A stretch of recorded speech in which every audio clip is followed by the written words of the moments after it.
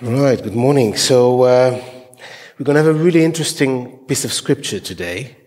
We're going to go through a section of the Bible which you'll hear a lot about, and you'll hear lots of interpretation of it, but the interpretation really often takes people in the wrong direction. And it's always been on my heart, this sort of piece of scripture.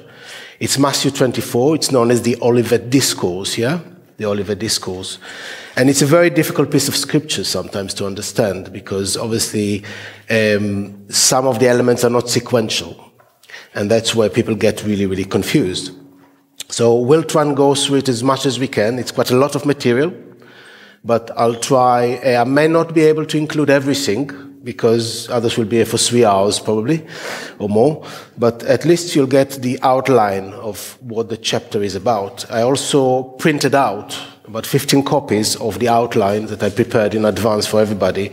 And I have an electronic version as well, if you want to, so I can always email it to you as well.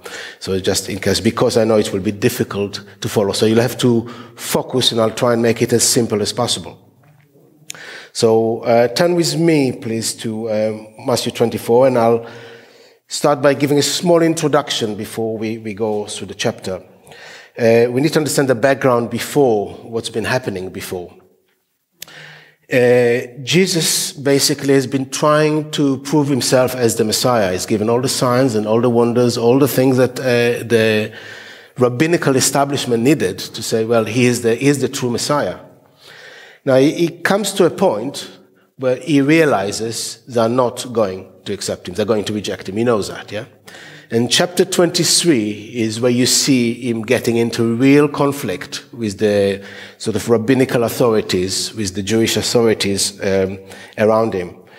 To the extent that he's getting almost, you can feel almost a human frustration here when he talks to them, when he explains things to them. And he's basically saying, yes, you're going to actually reject me. You're going to bring disaster upon your people as a result of that. And this has been a historical truth. The Jewish nation has been destroyed basically at the time. Jerusalem was destroyed. At around 1.2 million Jews were killed. And this caused a ripple effect across the whole world, really, we can say, for 2,000 years, until the people of Israel started gathering back to the land. So please turn with me to Matthew 23. We'll start from verses 37. The last 3 verses of Matthew 23 will give us sort of the opening of where we are. So, "O Jerusalem, Jerusalem, the one who kills the prophets and stones those who are sent to her. How often I wanted to gather your children together, as a hen gathers her chicks under her wings, but you were not willing. See, your house is left to you desolate. For I say to you, you shall see me no more till you say, blessed is he who comes in the name of the Lord." So this is really the introduction, and this is really a sad sentence. It's basically saying, I know you're going to reject me. I know I cannot establish the kingdom at this time with you. But you'll see me again, but only when you say, blessed is he who comes in the name of the Lord. Baruch haba b'shem Adonai. That's basically what Jesus said to them, literally, yeah? And this is really sad. So it's a sad introduction. So the rejection of the Messiah, the destruction of the Jewish nation, and you'll not see me again. And after the Olivet Discourse, of course, we have the Passover meal later in chapter 26, and this is sort of the end of things, almost, towards Jesus is heading for the cross, and we know Jesus knew it obviously at the time anyway. Yeah. So, what's the purpose of the Olivet Discourse itself? So, basically, they were walking on Mount of Olives, and they started asking Jesus multiple questions. Yeah. The purpose is really to answer a question. When and how the Messianic Kingdom is going to come into being. Yeah? Remember, this is very much of a Jewish thing for them. They saw Jesus as the Messiah. They realized that he is sent by God. For them, the Messiah is supposed to bring the kingdom of God. Yeah? To win over the Romans, make Israel great again, and bring the kingdom of God. And they still had this kind of mentality, and that's what they've actually been thinking. And eventually, as we know, they realized that Jesus has to die first and then come back as a glorious king. So what will cause basically this to happen? So what will bring the Messianic Kingdom to us? So this is really what Jesus is trying to answer. So let's read the first 3 verses of Matthew 24. Then Jesus went out and departed from the temple, and his disciples came up to show him the buildings of the temple. And Jesus said to them, "Do you not see all these things? Assuredly, I say to you, not one stone shall be left here upon another that shall not be thrown down." So let's stop here. So basically they're walking there. Now I don't know if you've ever been on the side of the Mount of Olives around Jerusalem. If ever, you can take you can have pictures on the internet and you can see the view. But the view is tremendous of Jerusalem, yeah? You can see the whole city. You can see the Temple Mount underneath you. So now if you replace what we have there today with what the temple looked like, it's a tremendous sight. It was a magnificent building. It was an amazing building. It was shining gold all over the place, shining in the sun, and marble. When there was no gold, they put marble, pure marble. So the building was amazing, yeah. And it took, I think, it around probably 8 years to build it or something like that. They started, I think, probably before Jesus' birth, I think, yeah? And they built it all the way to 63, I think, AD or 64 AD, very shortly before it was destroyed. Actually, it was still, so while they were talking to Jesus about it, there's still another 30 years there of building on this site. So this has been going on for many, many years, and it was one of the most marvelous buildings of the ancient world, to the extent that when the Romans captured Jerusalem, they wanted to preserve the temple, actually. This was the intention. The intention was not to destroy the temple. Accidentally, a soldier threw a lantern into the temple, and they started it burning, and it's been destroyed completely. But this is, so you walk like that, it's a bit like us walking somewhere, and we look at sort of a marvelous place, marvelous building, and you say, well, we see this wonderful building, and, I'll turn to you and say, yes, it's absolutely wonderful, but within 2 weeks, the whole thing is going to be a pile of rubble. That's literally what Jesus is actually saying to them. He's saying, don't get too excited about this building, because everything is going to be destroyed. It's going to be destroyed. So, he said, assuredly. Jesus said, assuredly, yeah? It means it's 100% it's going to happen. Not one throne will stay.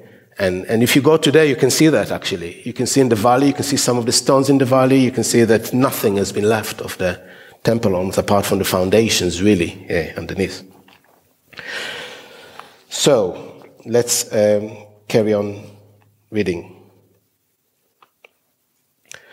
Now, as he sat on the Mount of Olives, the disciples came to him privately, saying, "Tell us, when will these things be, and what will be the sign of your coming and the end of the age?"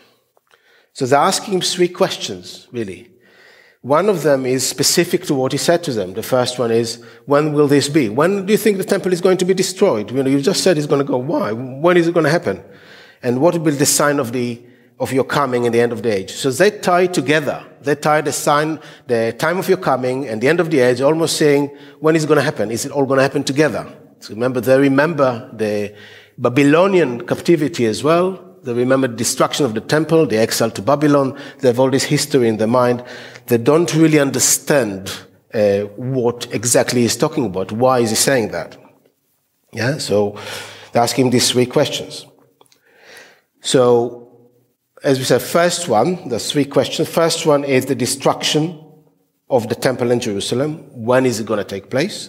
The second one, what will be the sign of your coming? Now, this is not the rapture.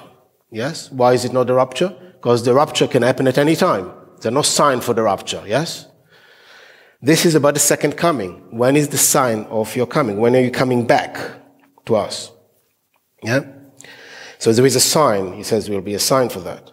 And what will be the sign of the end of the age? So the Greek word is aion, the Hebrew is more of olam, which is the whole world. Yeah? So that's why sometimes translate end of the world. It's a rabbinical term again, the end of the world, the end of the age. Yeah? So the rabbis believed that there are two ages, the age we live in and the Messianic age to come, the age to come, they used to call it, yeah? So that's exactly what they refer to. So they say, well, when we know, when we live in this age, that the next age is imminent, yeah? What are the signs that we're coming towards the end of this age and the next one is actually imminent, yeah? So that's what they are actually asking him. So Jesus answers the questions, and we'll read how he answers them. It's quite complex, but he answers them not in the order they were asked. Okay, remember that he answers them not in the order they were asked. He answers the third question first. Yeah, the third question first. The first question second, and the second question third.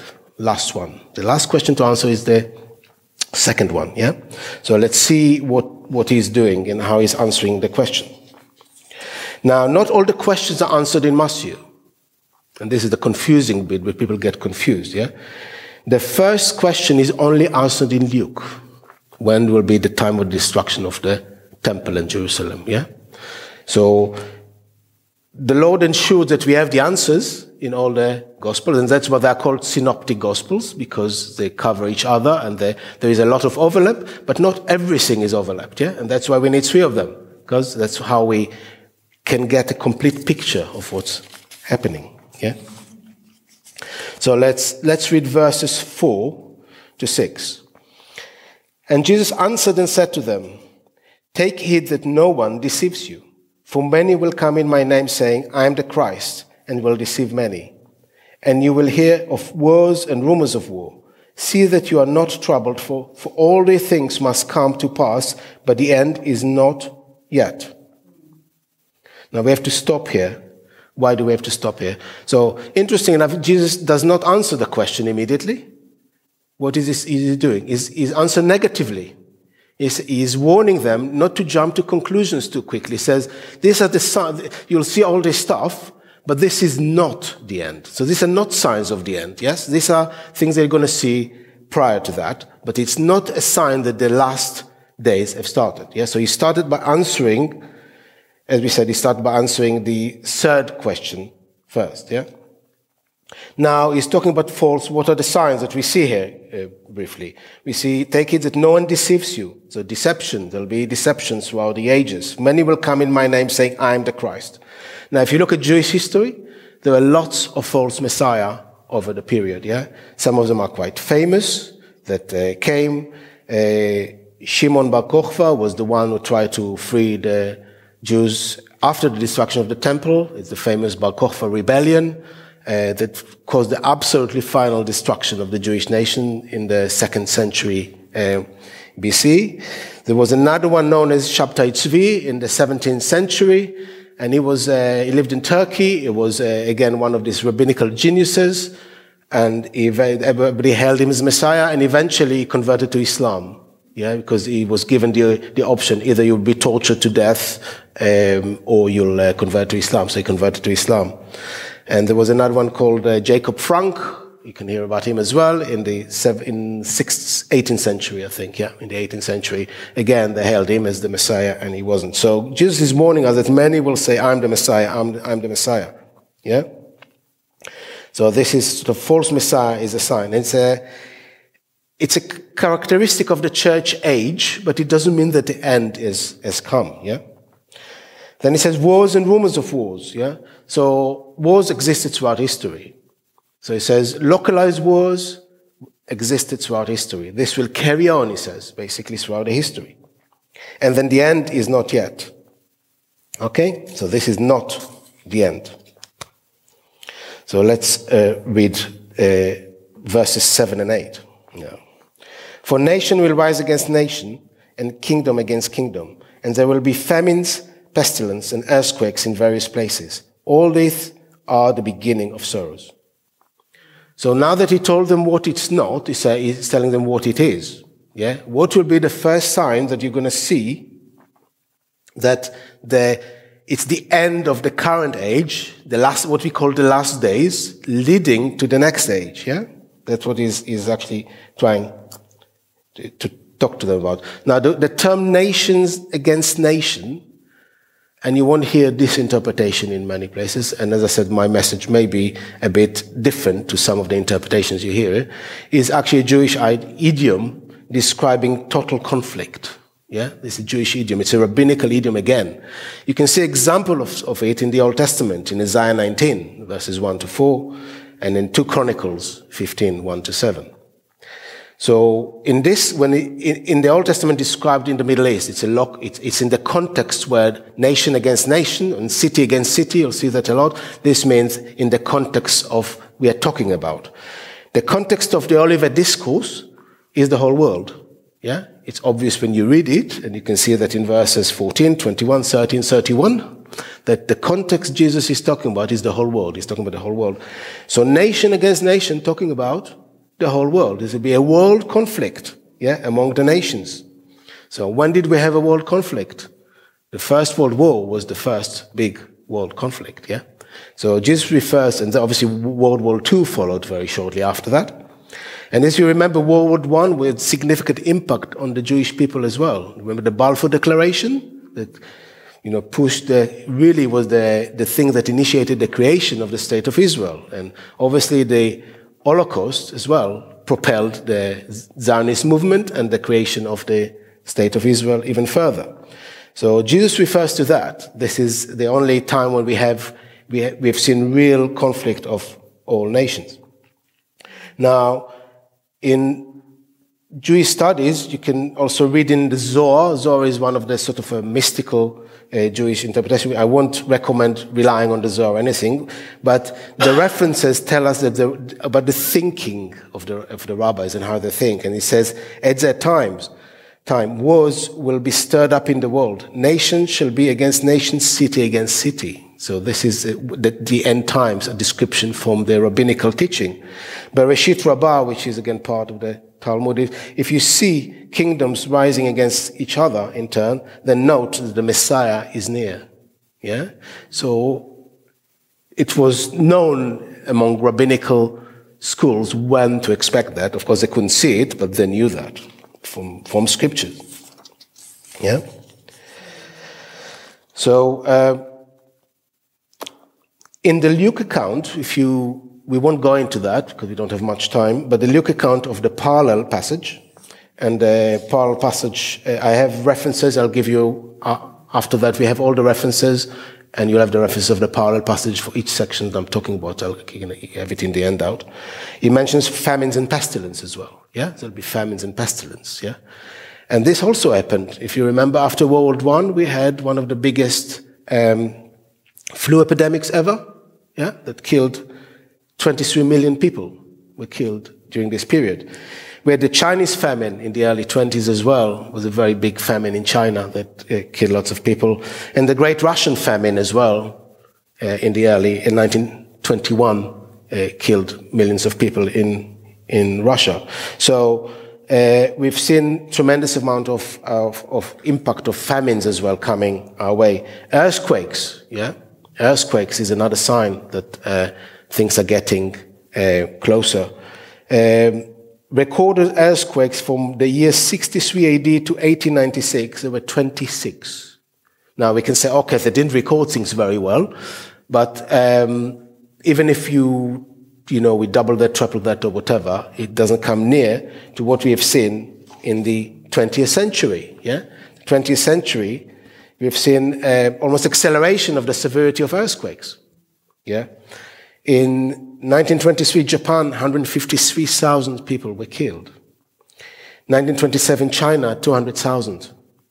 1948, Russia, 110,000. 1976, and I still remember 1976, the big earthquake, yeah, in China was over 250,000 people died, yeah. And we had, all of us remember the 2004 tsunami, yeah. Again, we had nearly 260,000 people killed, and very recently in Turkey we had 60,000 people killed in this terrible earthquake, yeah. So he says all those are the beginning of sorrows. Now the literal translation of that, it's almost like the birth pain, and some translations translate it as birth pains, yeah. They say it's the birth pain, it's what a woman experiences before the birth, yeah. So it's the start of sort of contractions and pain that a woman experiences, and these are the signs Yeah, so that's what he describes. This is, the baby is really the new Messianic age, yeah? And the last days are the birth pains, yeah? So that's where we are, really. So now, Jesus is going to provide additional information prior to answering question 1 and question 2. Yes, he will provide additional information for us, yeah? Now we're going to leave Matthew simply because some of the answers are not there, yeah? So we'll go back to Matthew in a minute. We'll go to Luke. Luke has got a comprehensive account as well of these things. And we'll go to Luke 21. Luke 21. And we'll go to verse 12 in Luke 21.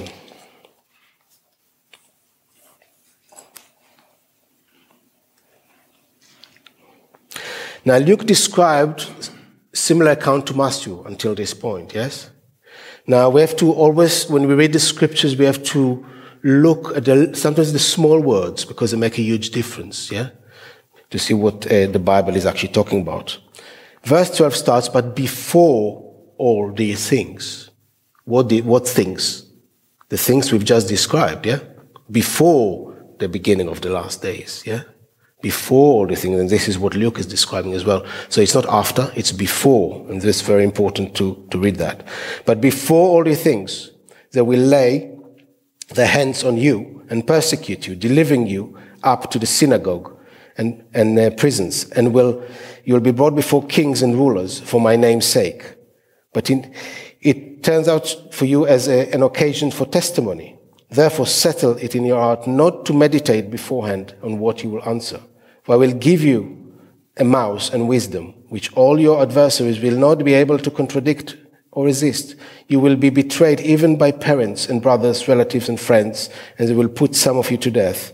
And you will be hated by all for my name's sake, but not a hair of your head shall be lost. By your patience possess your souls. Yeah? So what Jesus is doing here is giving them really a description of what experience they're going to go through after he has departed. Yeah, this is not answering the question yet, yeah, but he's preparing them. He's basically trying to say to them, it's not that near. There are lots of things should happen before, yeah, and you're going to experience all that stuff, what we call the church age, really. That's what he's describing, the characteristic of the church age. So he's describing, I don't know if you counted, but there are lots of things there, yeah? Yes, well, we can count about 9 things that he's talking about, really here. First, they'll be rejected by the Jews, in verse 12a. Second, rejected by the Gentiles, in verse 12b. They'll be persecuted with the chances for testimony, in verse 13. The gospel will be preached everywhere. This is also in Mark 10. You can see that. This coming from Mark 13:10. They will need to won't need to prep a defense. Remember that, verses 14, 15. They're rejected by the family members, verse 16. Hated by all men to the point of martyrdom, verse 17. And salvation is assured, verse 18, as they will win many souls, verse 19. Yeah? So it's almost a condensed experience of believers through the church age. And the detail, of course, is in the book of Acts. If you read the book of Acts, you can see all that, really, what Jesus said would happen to you is happening to them in the book of Acts. So he says, many will be martyred before the end is going to come. So he's answering the question, but Jesus provided much richer information.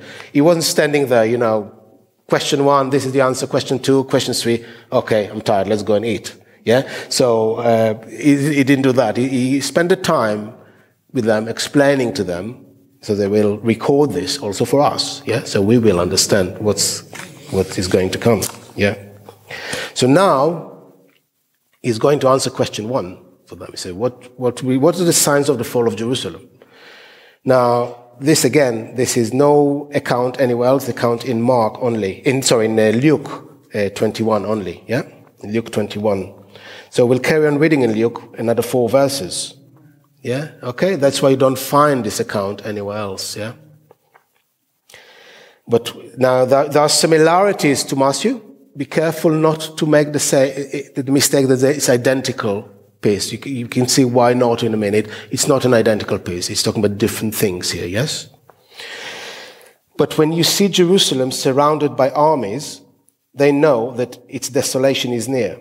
Then let those who are in Judea flee to the mountains. Let those who are in the midst of her depart, and let those who are in the country enter her. For these are the days of vengeance, that all things which are written may be fulfilled. But woe to those who are pregnant and to those who are nursing babies in those days. For there will be great distress in the land and wrath upon the people, and they will fall by the edge of the sword and be led away captive into all nations, and Jerusalem will be trampled by the Gentiles until the times of the Gentiles are fulfilled. So this is very precise and very specific answer to the question, yes? What will happen? But remember, they asked him for a sign. How do we know that things are going to happen? And what did he answer? He said, when you see Jerusalem surrounded by armies, this is a sign for you that the destruction is very near. Now, I don't know if you know the story, the historical story, but the believers actually left Jerusalem. They were not killed because they noticed, they knew how to interpret the scriptures that Jesus gave them. So all the believers actually survived the siege of Jerusalem. Yeah? The first revolt happened in 66 AD. Yeah? The Jewish forces revolted, killed substantial amount of the Roman garrisons in Judah. They were very strong fighters. They were quite trained, not as obviously as refined as the Roman army, but they had quite a lot of equipment and leadership, and they managed to do that. Yeah. The Romans sent a general, his name Cestus Gallus, from Caesarea. He took his armies from Caesarea and went all the way to Jerusalem and surrounded Jerusalem. Yeah. He started setting up a siege. Now, this caught the Jewish believers by surprise. They were in the city, but they couldn't leave because the Roman armies are all around. Miraculously, Cestus noticed that his supply lines were not secure. He realized he doesn't have supply enough for a very long siege. And he was worried that the Jewish forces will cut his supply lines behind him. So he decided to retreat back to Caesarea to get some reinforcements. On the way, his army was destroyed by the Jewish fighters completely. He was killed as well. This gave the Jewish revolt about 18 months to 2 years of relief. During this time, the believers left the city immediately. They realized this is the gap. They had to escape as quickly as they could. Yeah? And they crossed the Jordan to a place called Pella, and they set up a community there of believers. Now, 68 AD, a new Roman general named Vespasian and his son Titus surrounded the city again. Yeah. Now they're quite famous because Vespasian became one of the Caesars later. When Nero died, Vespasian was called in 66 AD back to Rome to take control over Rome, leaving his son Titus to carry on with the siege until the fall of Jerusalem. So that's why we know that Titus was the one who destroyed the temple, because Vespasian had to leave. Yeah. So and this is the point where, as I said earlier, 1.2 million Jews died. Many of them were taken to Rome. The Jewish nation was partly spread across Europe or across the Roman Empire at the time, which lasted for about 2,000 years nearly. Yeah. And Jesus' prophecy was fulfilled exactly, because what's happened, as I said, when the temple burned, yeah, lots of the Jewish fighters unfortunately barricaded themselves around the temple. They all died basically in this fire. But the fire was so intense, by hundreds of degrees probably, the temperature, that it melted all this wonderful gold. All these tons of gold were melted into the stones between the cracks. So the Roman soldiers wanted to get the gold. And what did they do? They removed stone by stone in order to get to the gold. So this is exactly the prophecy that Jesus said. He said, not one stone will be left here. Perfectly, yeah? So every word has been fulfilled. Yeah. So this is something you didn't know, but now you do. Yeah. So that's interesting, isn't it? Now we are going back to Matthew. Yeah, we're going back to Matthew. We go to Matthew. Let's read Matthew.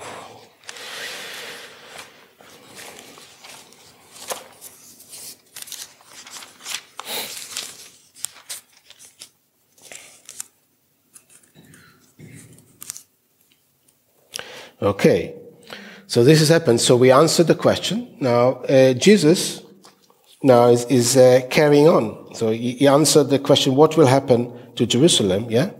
But he's not in a rush to answer the last question, question 2. Yeah, he's giving them some background. He starts talking about the tribulations. Yeah, what will happen during the tribulations. How do we know that? Because if you look at verse 9, it's the beginning of sorrows. The beginning of sorrows, remember, is the period we're in practically now, the 20th century, beginning of the 21st century, but it says then. Then. So then meaning after that, yes? Then. Then they will deliver you, verse 9. They will deliver you up to tribulation and kill you, and you will be hated by all nations for my name's sake. And then many will be offended, will betray one another, and will hate one another. And many false prophets will rise and deceive many. And because lawlessness will abound, the love of many will grow cold. But he who endures to the end shall be saved. And the gospel of the kingdom will be preached in all the world as a witness to all nations, and then the end will come. So, this is the first half of the tribulation. These 5 verses are the first half of the tribulation. That's what he's talking about, yeah? He's talking about the first half of the tribulation. Now, the persecution of the saints will be intense. You can read about that also in Revelation 17, yeah? This is almost a parallel passage. You see the rise of false prophets, and there is a good Old Testament description in Zechariah 13 that describes what will happen to the false prophet during this period in verses 2 to 6. So we can actually read it and don't see any reason why not. We'll go through to Zechariah 13, just to give you a flavor of that. Zechariah 13 verse 2. It shall be in that day, says the Lord of hosts, that I will cut off the names of the idols of the land, and they shall no longer be remembered. I will also cause the prophets and the unclean spirit to depart from the land. It shall come to pass that anyone who still prophesies, then his father or mother who begot him will say to him, you shall not live, because you have spoken lies in the name of the Lord. And his father and mother who begot him shall thrust him through when he prophesies. And it shall be that on that day that every prophet will be ashamed of his vision. When the prophecies, they will not wear a robe of coarse hair and deceive. But he will say, I am no prophet, I am a farmer. For a man fought me to keep cattle for my mouth.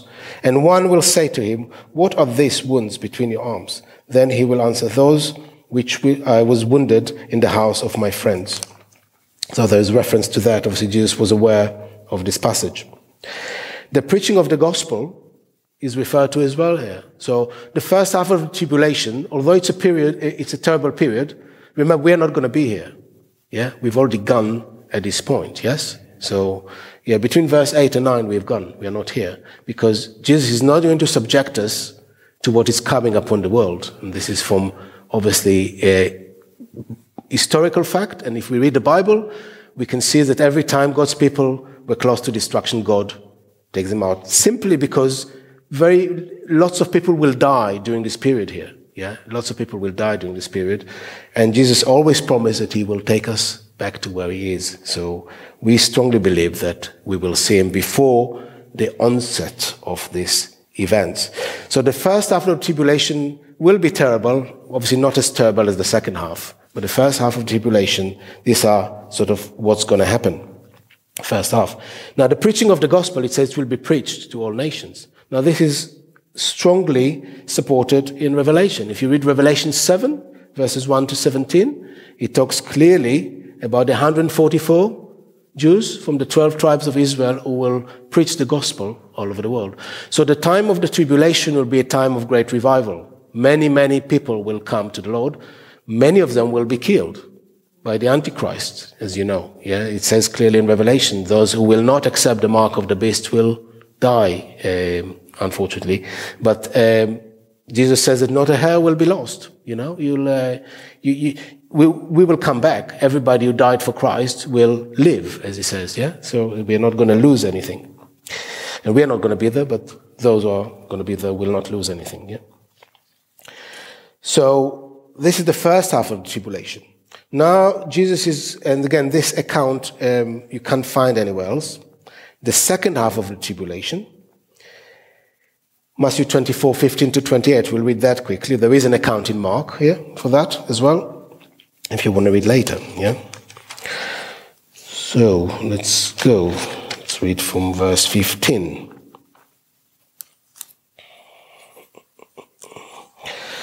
Therefore, when you see the abomination of desolation spoken by Daniel the prophet standing in the holy place, and whoever reads this, let him understand, then let those who are in Judea flee to the mountains. Let him who is on the housetop not go down to take anything out of his house, and let him who is in the field not go back to his clothes.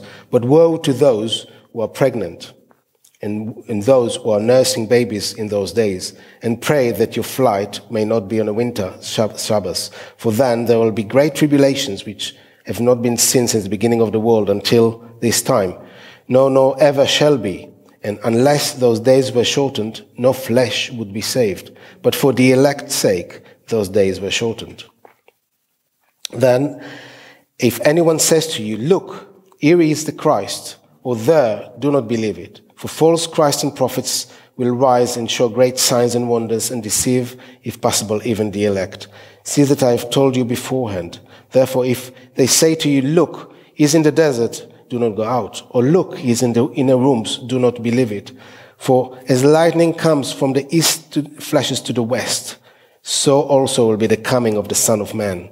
For wherever the carcass is, there the eagles will be gathered together. So, as you can see, this is even more terrible than the first half of the tribulations. Yeah? So, what is the sign that we are at the mid-tribulations? What is the sign that we're moving into this period? He says, when you see what? The abomination of desolation. Yes? What is the abomination of desolation? It's the blaspheming of the Antichrist of the temple. So when we see the Antichrist, and this is described clearly in Revelation as well, entering the temple, declaring himself to be God, yes? And saying that he is God, this is the mid-tribulation. From this point, you know that you have another 3.5 years to the coming of Jesus, yeah? This is this point, yeah? 2 Thessalonians 2 describes it very clearly, yes, as I've just said. He's going to go into the temple, declares himself to be God, says, I'm God, you worship me. And this is the point where the Jewish people, who probably supported him until this point, because he made a covenant and he helped them, say, actually, he's a false Messiah again. Yeah, he's not the real thing, is he? Yeah, he's not God. He cannot go into our temple, which indicates also the temple is going to be built, isn't it? Yes, because if you're talking about a temple, it's going to be a temple to visit, will be built. So then they rebel against him. So of course, at this point, the Antichrist leashes all his strengths against the Jewish people. Now remember that most of the stuff Jesus is talking about here is about the whole world, but it's also addressed directly to the Jewish nation, because part of the tribulation is to judge the world, but also to bring the Jewish nation back to God. So that's what he's actually referring to. So you can read about the image of the Antichrist in Revelation 13 if you want. In Daniel 12, it's all mentioned there. It's all very clear. Now, what does he say in verse 16? He says, let those who are in Judea flee to the mountains. Well, he says, when you see that, you don't wait. Yeah? You don't wait. You just go. When you see that, and he's talking about the Jewish people here, they have to flee because he's going to kill you. this is going to be worse than the Holocaust. Simply because Zechariah tells us, if you go back to Zechariah 13:8, I think, you'll see it says that 2/3 of the Jewish people will be killed.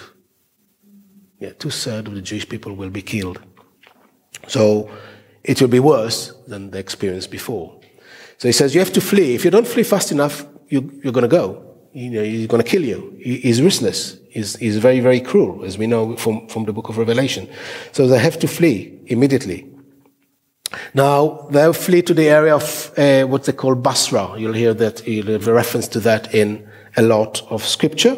It's in the east side of the Jordan. That's where they're escaping. You can read that in Micah 2, in Isaiah 63 and Isaiah 34. It's referred to, yes? So, the situation is so bad that the level of anti-Semitism is absolutely extreme that they have to go and disappear. The whole world is against them with the armies of the Antichrist, yeah? That's what is practically described. Now, it says that it's shortened for the elect, yeah? Now, every time you hear about that, you'll hear, well, it's shortened for us, isn't it? Yes, we are the elect, yeah? Well, if we are not here, how can we be the elect? We are not here anymore. We've gone back up. The elect here, and it's true that we are referred to as the elect, as you'll read in scripture, but also the Jewish people are referred to as the elect, the chosen people, as you know, yes? So when Jesus talks to them, here he's talking about the Jewish people, and it's very clear. He says, the time was shortened, so he won't succeed in destroying all the Jewish people completely, yes? Because if I haven't shortened the time, he will wipe everybody out. Yeah, that's what he's talking about, yeah? So this is a correct interpretation of the word elect in this context, yeah? And if you hear anything else, it's probably incorrect because you won't be able to fit it here, yes? Because if the rapture's already happened, yeah, why is it shortened for the elect, yeah? Now there will be people who come to faith during the period. Most of them will be killed, remember that, yeah? Now the Jewish people at this point, yeah, are not believers. They're not believers. Now, Israel has been restored now. We have the state of Israel now. But there are two restorations of Israel. First one is in disbelief. Israel now is not a believing country. It doesn't believe in God. It doesn't follow God. It follows the world, actually. See what's happened during the pandemic. Yeah? Israel was on the leading edge of providing the treatment to people for the disease that we had, yes? So basically, Israel will act for the Antichrist, will support the Antichrist initially. So, however, God has still His grace to Israel even these days, and Israel is a very successful country, produces a tremendous amount of contribution to the world in technology and medicine, in agriculture, no doubt about that, yeah? But it's a non-belief, yeah, at the moment. And one day they'll be restored in belief. And this is why it's important to understand the difference, yeah, between the two. So he says that Israel will survive here. It will survive. The third will survive. Zechariah confirmed that. We'll have false Messiah again. We'll have lots of miracles. You read in Revelation about all the miracles. The Antichrist resurrects himself practically. There are lots of things. And people will say, wow, yeah, he must be the real thing. Yeah, who can do such a thing? Yeah, who can do as the beast? Yeah, who can marvel as the beast? And the whole world is going to follow him. So we'll have miracles, signs, wonders. It will be the worst time ever of deception and also destruction, as we remember, as God unleashes tremendous amount of power on the world, judging the world. Yeah, there'll be lots of rumors of Messiah returning. But so Jesus says in verses 26, 27, don't listen to that. Yeah, you'll have lots of rumors. Yes, he's arrived. He's here. He's doing it. He's going to come. He says, when I come, you'll know. Yes. Yeah, don't worry, you'll know, yeah, when I come. So, and then he's going to give them. He gives them all these hints for the second coming, and we'll read about it in a minute. But then he will answer question 2, what will be the actual sign. But before that, there is a sort of confusing sentence here, which puzzled many Bible interpreters, much greater than me, and lots of preachers. It says, read with me again, verse 28. For wherever the carcass is, there the eagle will be gathered together. What does he mean by that? Yeah, so people always wondered because they think, what is he talking about here? Because he talked, everything followed logically, and then he slots this kind of sentence again in there. Now, funnily enough, I haven't seen people using that, but you can actually see a parallel in Luke 17:37. He talks about that again as well. So, where he answers the question, where? Remember, he's talking about his coming now, so you need to think, what was Jesus talking about? He says, I'll come as a lightning from west to the east. I'm going to appear. So what is to do with the sort of a carcass and the eagles? This must be an imagery of something. What is the carcass? The carcass is also a body, yeah? The word is soma in Greek. In Luke, he uses the word ptoma, which is very similar. Also, again, it's a body, yeah? Then talk about the eagles or vultures. You can interpret it both ways. So I can give you my interpretation, and other people who interpreted it in this way. I believe that this is probably the most logical interpretation of that. You can dismiss it, but it makes sense in the context, yeah? I think. The body is Israel. It's the nation of Israel. And the vultures are the Gentile nations who are trying to destroy Israel. You probably haven't heard this explanation before, but it's quite an interesting one. Because that's what he's talking about. He's talking about the Jewish people escaping to Basra, Petra as it's called in Greek. And then he's saying, talking about his coming. So where is he going to come? Where we're going to see him coming through the clouds of heaven, yeah? So basically he's indicating the location where he will visibly come. He will come where the Jewish people are when they say, blessed is he who comes in the name of the Lord. Yes, they'll go to a place where they say, we're desperate, Jesus, come back, yeah, to us. And he's going to come. And he says to them, where the carcass is, where the body of the remnant of Israel, of the nation of Israel, there where the eagles gathered. The eagles will be the vultures, the nations. Remember, the Antichrist attacks Israel. He comes all the way down towards Petra, this area. He's trying to destroy the people of Israel. Some of his armies are split, are going up to the valley of Jehoshaphat, Armageddon, you know, the Armageddon. That's where all the battles are raging, yeah, where Jesus eventually destroys him. So Jesus will come in this area. We know that somewhere around this area he will come, yeah. So he's saying exactly where you see the remnants of Israel, where the battles are being raged. That's when I'm going to come. That's when I'm going to be there. Yes, I'm going to appear at this point. Now, you can see Micah 2, verses 12 to 13, that supports that as well. And also Isaiah 34 and 63, you can read about that as well. But the most interesting one, I think, is actually in Habakkuk. Let's see if I can read it. You don't have to turn there, but I'll try and get there. Habakkuk chapter 3, verse 3. Habakkuk chapter 3, verse 3, it says, God came from Teman, the Holy One from the Mount of Paran. His glory covered the heavens, and the earth was full of his praise. His brightness was like the light. He had rays flashing from his hand, and there his power was hidden. Before him went pestilence, and fever followed at his feet. Interesting, isn't it? Yeah? So it's a description of the Old Testament of the coming of God, and it gives you the location. It says, Teman. Teman is the area of this side of Jordan. So this matches what Jesus is trying to sort of link to. Yeah? So this is sort of, I believe, the most logical interpretation. Any other interpretation, most people say, I don't understand this, skip. Yeah, that's what you read. But if you try and use this interpretation, you see it actually makes sense. Yeah, because it's also, if you read Luke 17, you'll see, because they ask him where. The question is where, and then in Luke 17 it says exactly the same thing. So, yeah, interesting. So let's carry on. Verses 29 to 30 now. Now, they're ready, and he's going to answer question number 2, the sign of Messiah's coming. Immediately after the tribulation of these days, the sun will be darkened, and the moon will not give its light. The stars will fall from the heaven, and powers of the heavens will be shaken. Then the sign of the Son of Man will appear in the heaven, And then all the tribes of the earth will mourn, and they will see the Son of Man coming on the clouds of heaven with power and great glory. And he will send his angel with a great sound of a trumpet. And they will gather together his elect from the four winds, from one end of the heaven to the other. Interesting. So, what's going to happen? There's a parallel accounts in Mark and Luke, which gives you also a more even comprehensive description of what's going on. It's going to be a terrible period, isn't it, before his coming?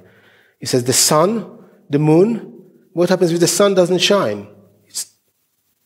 Can we live? Almost nothing. Imagine complete darkness. No moonlight even at night, nothing. The stars don't shine. It's a total darkness. Imagine how terrified. It says that people will be terrified in Luke, yeah? For the things to come. Because, something is fundamentally wrong with the universe if this happens, yeah?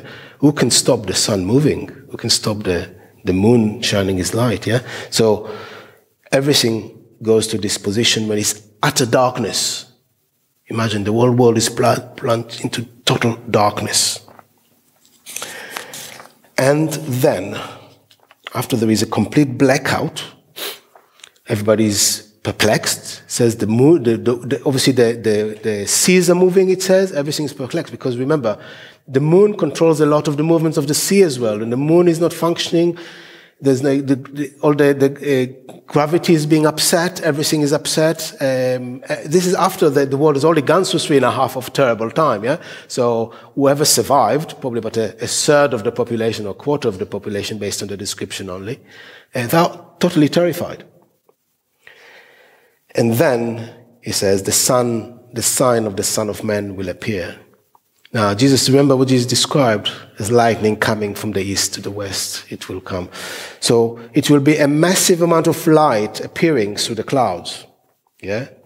Now, if you read lots of references to that, you see, the description also Jesus going up, a description of other events like that. It's the glory of God around Jesus. It's the Shekhinah in Hebrew. Yeah, it's called Shekhinah. It's the Spirit of God around Jesus. It's an extreme bright light that will. So when you see through this darkness, you suddenly see this light starts appearing and going on. This is your sign that He's coming. He's about to come, yeah? It's about to happen, yeah? During this darkness. Now, it's not for us, it's really for the messages to the people of Israel here, yeah? That you're going to be redeemed. So this is really the sign, is the Shekhinah glory coming. And this is the sign of the second coming, yes? It's not a sign of the rapture. As we said, the rapture can come at any time. We're not talking about the rapture here at this point. So at this point, Jesus answered all the questions, didn't he? He gave them. The first sign was World War I. The question 3 answered, yes. So when the last days are going to begin. Question 2, when Jerusalem is going to be destroyed, what will be the sign? Surrounded by the Roman armies, yeah? And the second question he answered now, and says, what will be the sign of your coming when you see this bright light coming from the sky, when I start appearing, yeah? Now he answered the questions, but he's providing more information. So he doesn't say, well, okay, we finished. He said, okay, I'll give you more, yeah? They probably want to hear more. Remember, the Gospels do not record every single thing Jesus said or they asked. Yeah? It says that clearly, that if the books should have been, not enough books all the books in the world will not be enough to capture everything that, yeah? So we are getting an extract of what's actually been said, but they may have asked lots of other questions. That's why we're getting more information, but we don't hear the questions, yeah? We can see the answers, yeah? So he's giving them more information. How am I doing for time?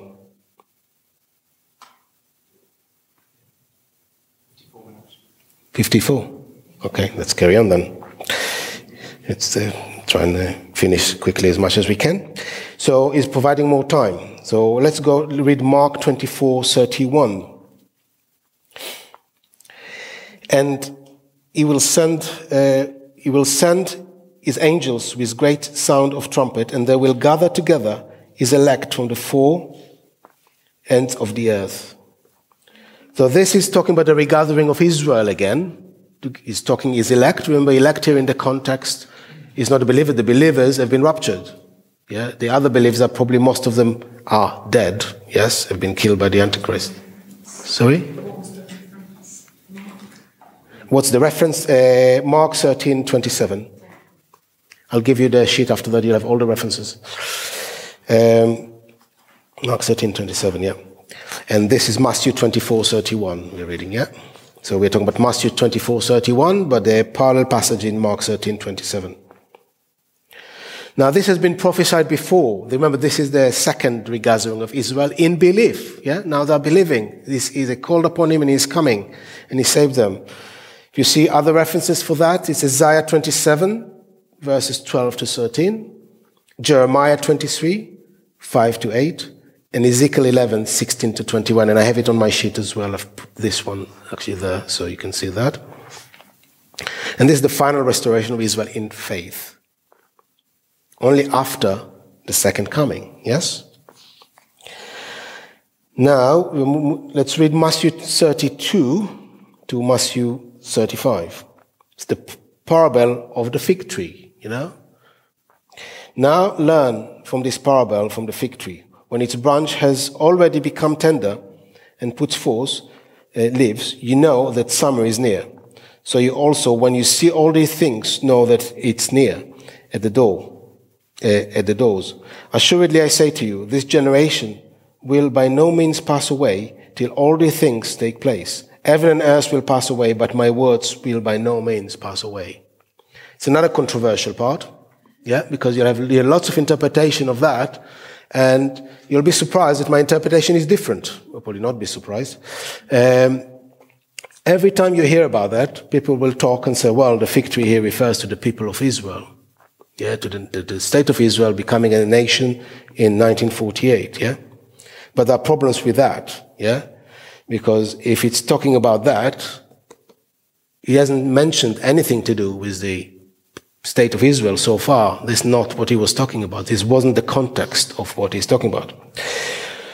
Also, he's talking about a generation that will see this will not perish, yeah? Now, so you hear lots of interpretation. Oh, 1948, let's count. 30 years, 40 years, 50 years, 70 years. This must happen.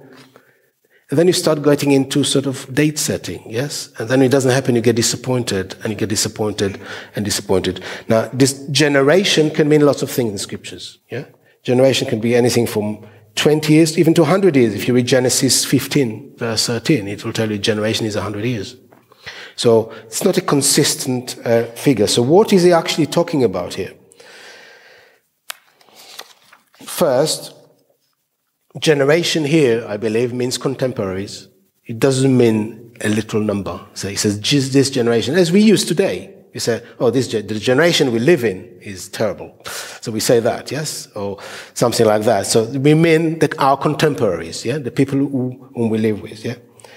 It's exactly the same as we say today, yeah?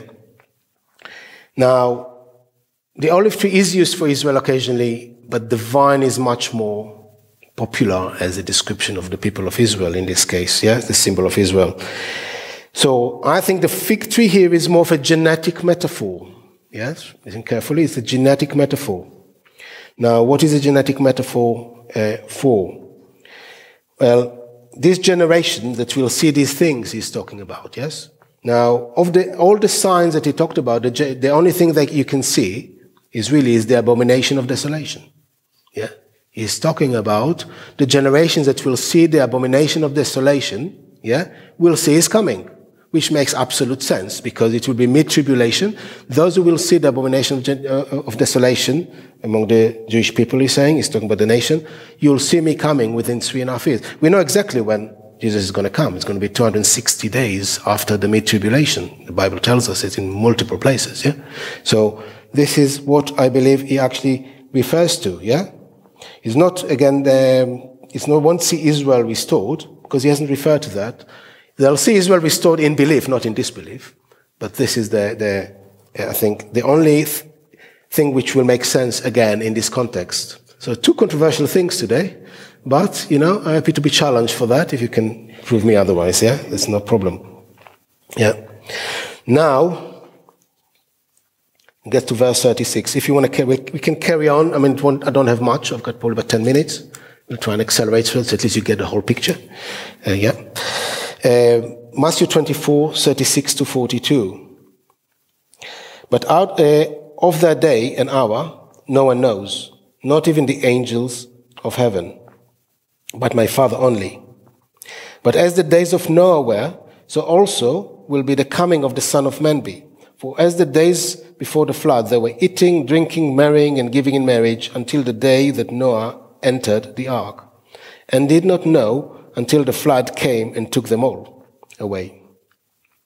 So also will be the coming of the Son of Man be. Then 2 men will be in the field, one will be taken, and the other left. 2 women will be grinding at the mill, one will be taken, and the other left. Watch therefore, for you do not know what hour your Lord is coming. But know this, that if the master of the house had known that hour the thief would come, he would have watched and not allowed his house to be broken into. Therefore, you also be ready, for the Son of Man is coming at an hour you don't expect. And we're going to stop here today, yeah? Okay? But, when Jesus starts with but, it's peridi in Greek, yeah, peridi. He's always, in most cases, introduces a new subject. Yeah, he's not talking about he finished talking about the previous subject, he's introducing a new subject. Now, yes? What subject is he introducing? But of the day and the hour, no one knows. You have to read the first sentence always to understand the rest. Yeah? What don't we know the day of the hour of? It's the rapture, isn't it? We don't know when we're going to go. So, it's the second come. Well, no, we know exactly when the second coming. He's just explained what the signs that will lead to the second coming. As I say, from the mid-tribulation, we would know exactly when the second coming is going to happen. So provided multiple places through Daniel, Revelation, places. So he's talking about something which nobody knows when it's going to happen. Yeah, that's what he's talking about. So this is talking about the rapture, really. Now, when will the rapture occur? Will occur? Well, no one knows. Only, he says, not even the angels, yeah? He doesn't know in his sort of human form. He doesn't know, only God the Father knows when this is going to happen. This could happen at any time. Yeah? So we know it will happen before the tribulation. We know for sure it's going to happen before the tribulations. But we don't know how long before, and there are lots of discussion about that, and you hear lots of messages about that as well. We don't know, but I believe it could happen. There could be a gap between the rapture and the tribulation, for the simple reason that you will struggle to fit other pieces of scripture in this timeline, i.e. the Ezekiel 38 war. Yeah? The Ezekiel 38 war cannot happen into the millennial kingdom. It has to happen now, and there are descriptions of Israel burying weapons for 7 years.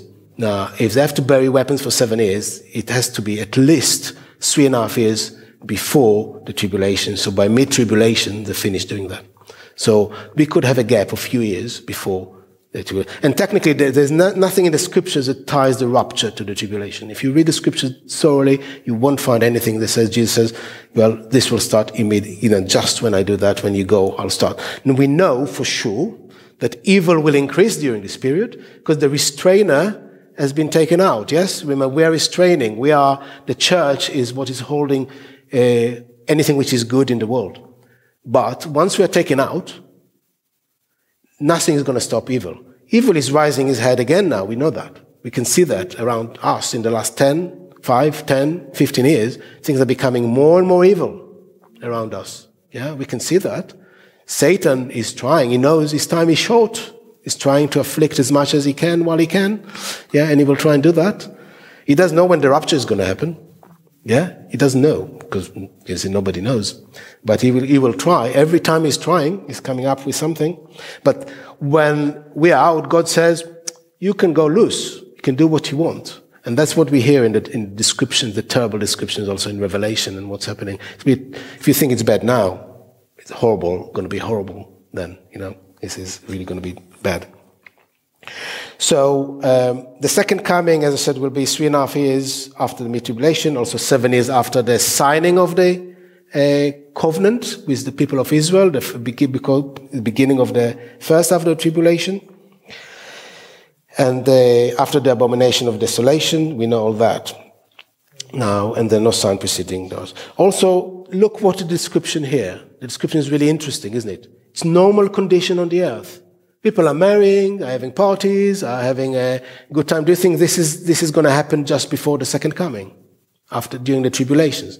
Absolutely not. Yeah, it's going to be a terrible time. This is describing our life as it is now. Yeah, and the interesting bit is describing Noah's flood, isn't it? What's happened with Noah's flood? Noah was building his ark for whatever, some people say up to 120 years, 60, 80 years, I don't know. And there's never seen rain on the earth. And they're probably mocking him, laughing at him, and he's getting all this stuff. And one day, they have some bad news. All the animals are going into the ark. This doesn't look good. This is not normal, is it? Yeah, something is going on here. And then they see him there. Say, no, what are you doing? There's nothing here. Your boat is on a dry land. And we've never seen any water or anything. Why do you need a boat? What do you need a boat for, really? And then there is this terrible noise. What is this terrible noise? Of the thump. What is this thump? It's the door closing of the ark. And this is the point of no return, isn't it? Once this door is closed, you are stuck. This boat is going to float. I'm going to die. There's no way to escape. Yeah? It's the last lifeboat leaving the Titanic. Yeah? And you are on the Titanic. The ship is going down. There's nothing you can do about it. Yeah? It's a matter of minutes or hours, but the ship is going to go down, and there are no lifeboats. And this is exactly what Jesus is talking about. Yeah? It will come as a surprise. People will not expect that. Yes? Two women will be grinding, one will go. You've seen all this film? You see the rapture film, it's exactly the same. Everything. What's happened? Where is he? Where is she? She was just next to me 2 minutes ago. No, I'm sure she was sitting there. Yeah, so where are they? So it will be like a twinkle of an eye. We said it's like a fraction of a second, yeah? Nobody knows the hour. So this is exactly what's going to happen. Yeah? Same as the rapture. So the description is a lot about separation. If you see that it's all separation, people are separated from God has eventually separated the believers from the non-believers. He's done the same for Lot. Do you remember Lot was in Sodom, and Lot really was being corrupted really by the living in Sodom, which tells us that bad company will corrupt you.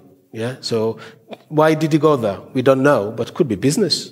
Good business. Yeah. You could see what they were trying to do to him, to his household, to the point that he was willing to give his daughter out. Go take her, rape her, but don't touch my guests. Who would say such a thing? Terrible. So that's what he did.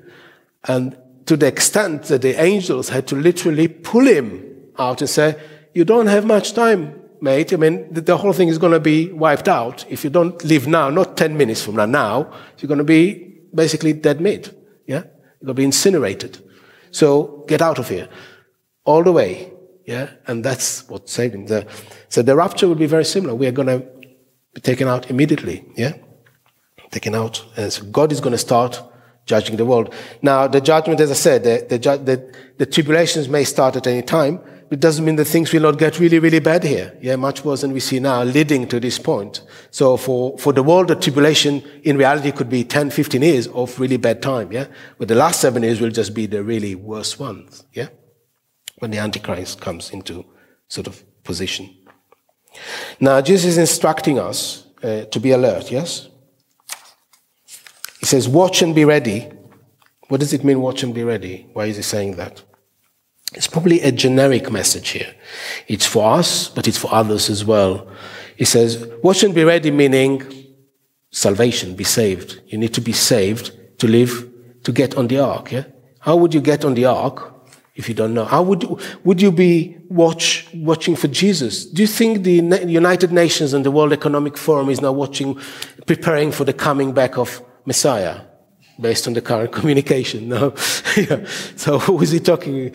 I don't think so somehow. They have pandemic preparedness, absolutely. That's what they're planning the next one. But, yeah, they're not thinking, nobody is talking about Jesus coming back to establish his kingdom on earth with, pure honesty and justice and integrity, yeah? No, nobody talks about that. So who is he talking? He's talking about a way to escape the tribulation. Watch and be ready. Remember all the other parables that Jesus talked about having watching and doing the right thing and being prepared. So he's talking a lot to people to be saved. You need to accept Jesus to get on the ark. Yeah? To be raptured. Those who are not believers, who are not born again, will not be raptured. Yeah? That's the fact. Yeah? Who does not have the Spirit of God is not of God. That's what the Bible tells us. So all those will escape from the judgment of God. Yeah? And Luke 21:36 also mentions can stand before the Son of Man as well. So the people will be escaped to stand before the Son of Man, which again indicates we'll be with Jesus, as similar to the rapture really. So I think this is I titled this really, the Olivet Discourse made a little bit less difficult. This was the title of the message. Because I know when you read it, you can get really confused because you all these parallel passages and they don't really match exactly. But if you follow the sequence that I've just showed you, it will make so much more sense. Yeah, it will make, and you'll be well equipped to understand that. So let us pray. Father, we thank you that we can learn your words, that we can go through your teaching, Lord, on this difficult subject, Lord. We thank you, Lord, that you've provided us this information. That you, at the time on the Mount of Olives, you could see all the way here, all the way to this point, thousands of years ahead, that people will need to know, would like to know what you're going to do and how we should live our lives and what we should expect, Lord. Lord, we live with expectations for us being with you, Lord, for us being raptured and being with you, Lord, from this world. And we look forward, Lord, to living with you in the Messianic Kingdom and forever, Lord. We pray that during this period, many will come to know you, Lord. We pray that still there is time for people to be saved. And we pray that if anybody listens to this message and doesn't think he is saved, that he will put his trust in you, Lord, that he will repent of his sins, Lord, and turn to you, Lord, for his salvation, for the salvation of his soul, Lord. And he won't have to be in a position that he remains on this earth while it's being judged, Lord. Pray that you'll be with us this week and you'll bless us, Lord, today. In Jesus' name, in the name of Messiah, we pray. Amen.